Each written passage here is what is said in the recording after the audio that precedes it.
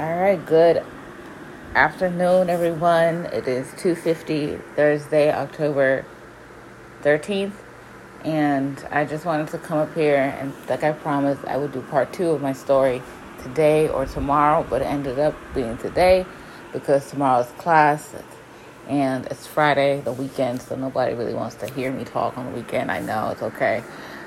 We are going to be telling my story, part 2, where I left off. Part 1 was that, it was one of the most, this was the first part of my story that somebody witnessed what was happening to me and actually told me to leave the relationship, which I ended up doing safely, thankfully. And then after that, I was going to share with you guys how gun violence got involved with it or how it played a part in it. And so gun violence came into my story like after, I lost my cousin to gun violence when I was 12 in D.C. Then we went to the funeral. That's how my very first experience with gun violence happened. But personally towards me was when I was at PG, still with considering the years I was at PG before I left. A lot of people were trying to jump me. I shared that in the last episode, that people were trying to jump me. People were trying to tell me to stop sharing my story, or sharing what he supposedly did, because they didn't believe me, and I was like, you know what, no, I'm still going to, because something needs to be done, or someone needs to hear me, and someone needs to believe what I'm saying. And he's not the holy grail, like y'all are holding him up to be. Like, he's not the most innocent person out there. He's not innocent in any form of the word innocent. And so I just basically was still telling my story about what happened between me and him. And they were like, oh, you need to stop telling your story or something will happen to you. And me, that's the problem. I never stopped telling it. And I just decided to tell myself that no matter what happens, I'm never going to stop telling my story. My story is important, and it made me who I am. And, people have a story to tell. And so that's why I literally get involved with all these organizations that either do gun violence prevention or domestic violence awareness. And October is domestic violence awareness month, so this month is a hard month for me. Yesterday was one of those hard days that, I didn't know how I was going to get through it. I ended up scratching my own car in the garage. I was like, Lord Jesus, I don't even know. I'm never that dangerous. And so after, I continued sharing my story. Before I left PG Community College, that's where I was for 2 years, a waste of my time. Honestly, that school did nothing for me. There were some people he knew that were not Africans, but American and some different ethnic groups that were really just trying to get towards me, telling, what, we're going to find a way to lure her out every time that she's here. And made my school life hard to actually just focus on what I actually needed to do to graduate, or just get the thing, get my credits, and get out. So he made sure of that. Now, the gun violence portion, I don't even know if he really knows about that part, but I don't ever care or want to tell, because I don't talk to him in any shape or way or form, because he moved on, and I'm moving on. So it's I just wish him the best. I wish him and his so-called new girlfriend the best, that they're happy together, that nobody shall come in between them. I don't wish evil upon anyone, because it's not, like I say, judgment is not for me. I don't judge. I can't judge. We're not made to judge one another. But then again, we're in a modern day society where, people think they have the right to judge someone just because they're not where they think they're supposed to be, or they're not where they're accessible or successful to not be judged. But it was when I was at gunpoint, it was mid-evening, midnight. I was heading to the bus because I didn't have a car. I literally just got my car last year, just started driving last year. And I didn't have a bus. We took the same route of transportation to get home. And this was fall, so daylight savings time. That time when the days would be the nights would be shorter. Well, not shorter, but darker at a certain time. And I either would stay in school and study or have like a dance practice. I never really I had like maybe one or two evening classes when I was there. And I believe that was the day I had an evening class because it was darker than the norm. So I was heading to the bus. I basically watched my surroundings. But this day I was really trying to get home because of how dark it was. And, the weather was bad. So I just didn't want to even be outside. Sadly, I didn't look around my surroundings, but someone was behind me at the point, but I didn't check in time. Someone came behind me. There was one behind me, one on the side. So I was like, you know what? I'm only one person. I would try and run. It didn't work. And they ended up just like, they had one of them, the one behind me brought out the firearm and was literally holding it to my back. And it was like, we're not going to hurt you. We're just going to warn you that you need to stop what you're doing.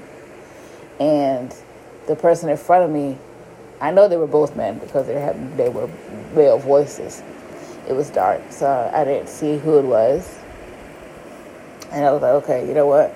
This actually, this is the time, the time and the place that I actually had to say, you know what? I got to find somewhere else to go. I got to find a different school.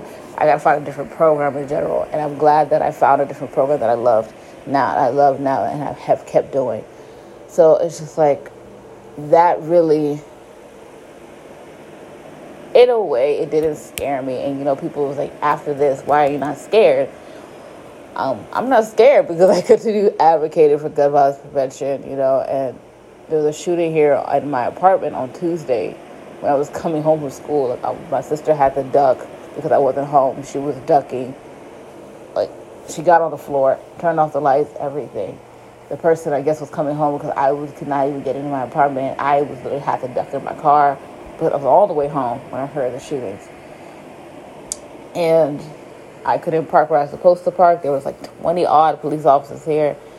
They were right in front of where I was supposed to park and turn into my apartment complex, like right in my parking lot, right there. The person never even made it home. They were not even allowed to make it home. Whoever was coming for them got them. And I was like, Jesus, they let the bullets fly. They did not end. That person either is no longer alive or they have really just been badly injured, wounded. But the way those bullets were flying, there was no way that person could have survived, sadly.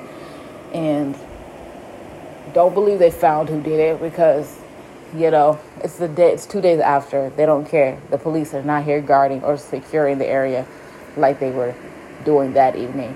And that's the problem that we have. Like, after a shooting happens in an apartment complex in our community, the police will stay for a day or a night, and that's it. They're going to continue to do what they want to do, which is go sit down in the office, eat donuts, drink coffee, and supposedly say they're working to find out who did it. And that's never the case. They never find out who did it, who does it. And our communities don't feel safer. We don't have trust in the police and law enforcement because they don't do what they're supposed to do. They don't put these people that do this stuff behind bars. And, this hit home when Tuesday happened. Like, it hit home because I was supposed to go to work the next day. I went to work. I wasn't going to stay in this apartment because of the shootings that happened. I was not about to stay here. Who knows if they're going to come back? Who knows if they weren't even actually supposed to find that person or they found the wrong person. So I was like, I'm going to work, and then I'm going to my fellowship, and then I'm coming home. Like, next week starts my 6:30 to 10 class, which is like, professor needs to understand that I'm going to leave at 9. I don't care what she says. I'm going to email her and be like, yeah, I'm leaving at 9. The best thing you're going to get out of me is 2 hours because there's no reason you need 3 hours and 30 minutes to talk about nothing that's important. So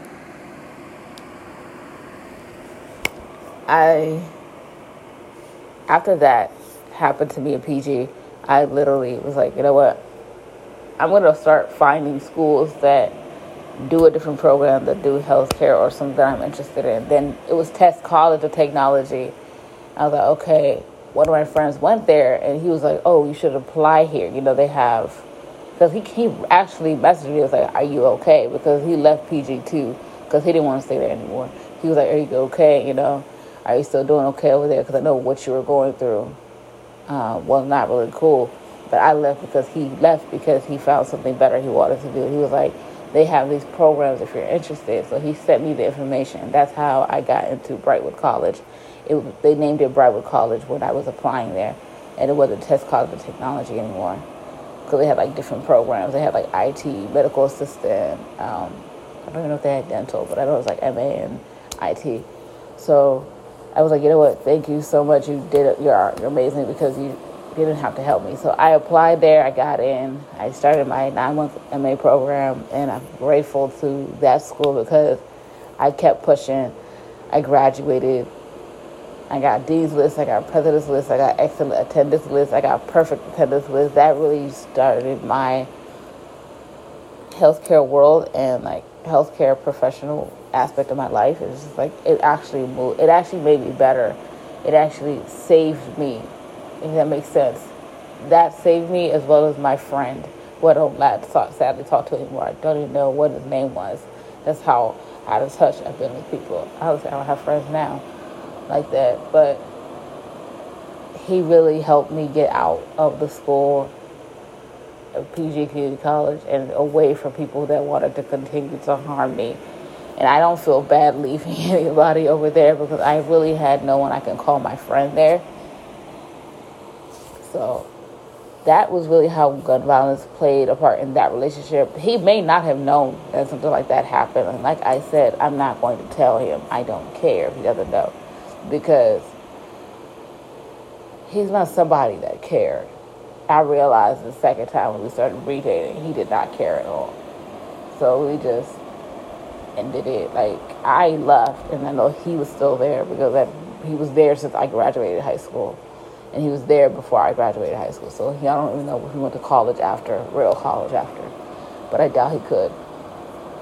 Or can anyway. But my story is not different than anyone else's that probably experienced domestic violence or gun violence or any type of violence, any form of violence in their life. Because the next person could have went through the same thing but just doesn't know how to say it.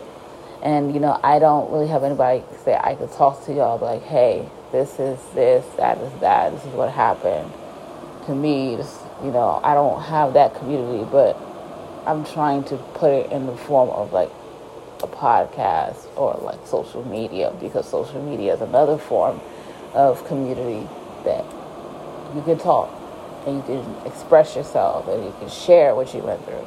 And even if people judge you, you know what you went through. You know what happened to you, because guess what? You're the one that went through it, sadly. This may have been traumatic for me. It did not make me scared at that point. It did not make me cry. I was like, when that was happening, I was trying to like just keep quiet because, who knows? The smallest thing could tip them off. And I didn't want to deal with that. So I just stayed there. They said what they wanted to say. They left. My bus came. I was just traumatized because, like I said, I had to take the bus to the New Carrollton station. I had to eat away from my sister or my mom because, like I said, I didn't drive back then. I'm not one of those people that decided to get my permit when I was younger or like when I could. And I have never told my family that portion of what happened. They just know that we ended up breaking up. They knew that we were not together. That it wasn't going to last, but they didn't know really what transpired after we broke up. Nobody really knows that I would say is my family or is really close to me, because I don't know how to just talk about that. Like I have a coworker, God bless her soul, because she's like, I could call her my best friend, and like, after this I'm going to just text her and be like, you may not know this, but you are a blessing to me. Because, like,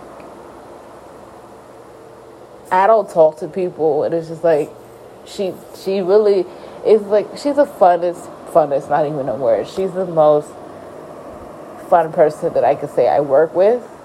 And I know she's going to be, like, one of the people that I'm going to miss the most. Like, I have a work mom, Miss Nicole. Her name is Nicole, and she's like also a beautiful soul. But like, there's some people in my life that I feel really grateful to know, grateful to call a friend. We may not hang out, like, because she lives in DC herself. So I'm like, I can't just go out at night in DC because I don't trust DC at night. Like, I invited her to my birthday dinner. I didn't end up having it because, sadly, my sister was in the hospital then. And I was like, I don't even know if I'm going to probably reschedule. There's no point of rescheduling it now because it's October and my birthday was in August.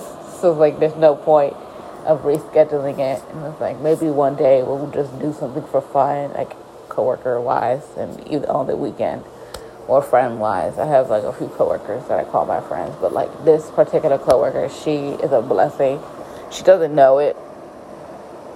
But, so I've never told her she's a blessing. But it's like, I'm going to tell her today. And if I tell y'all, I'm going to start crying.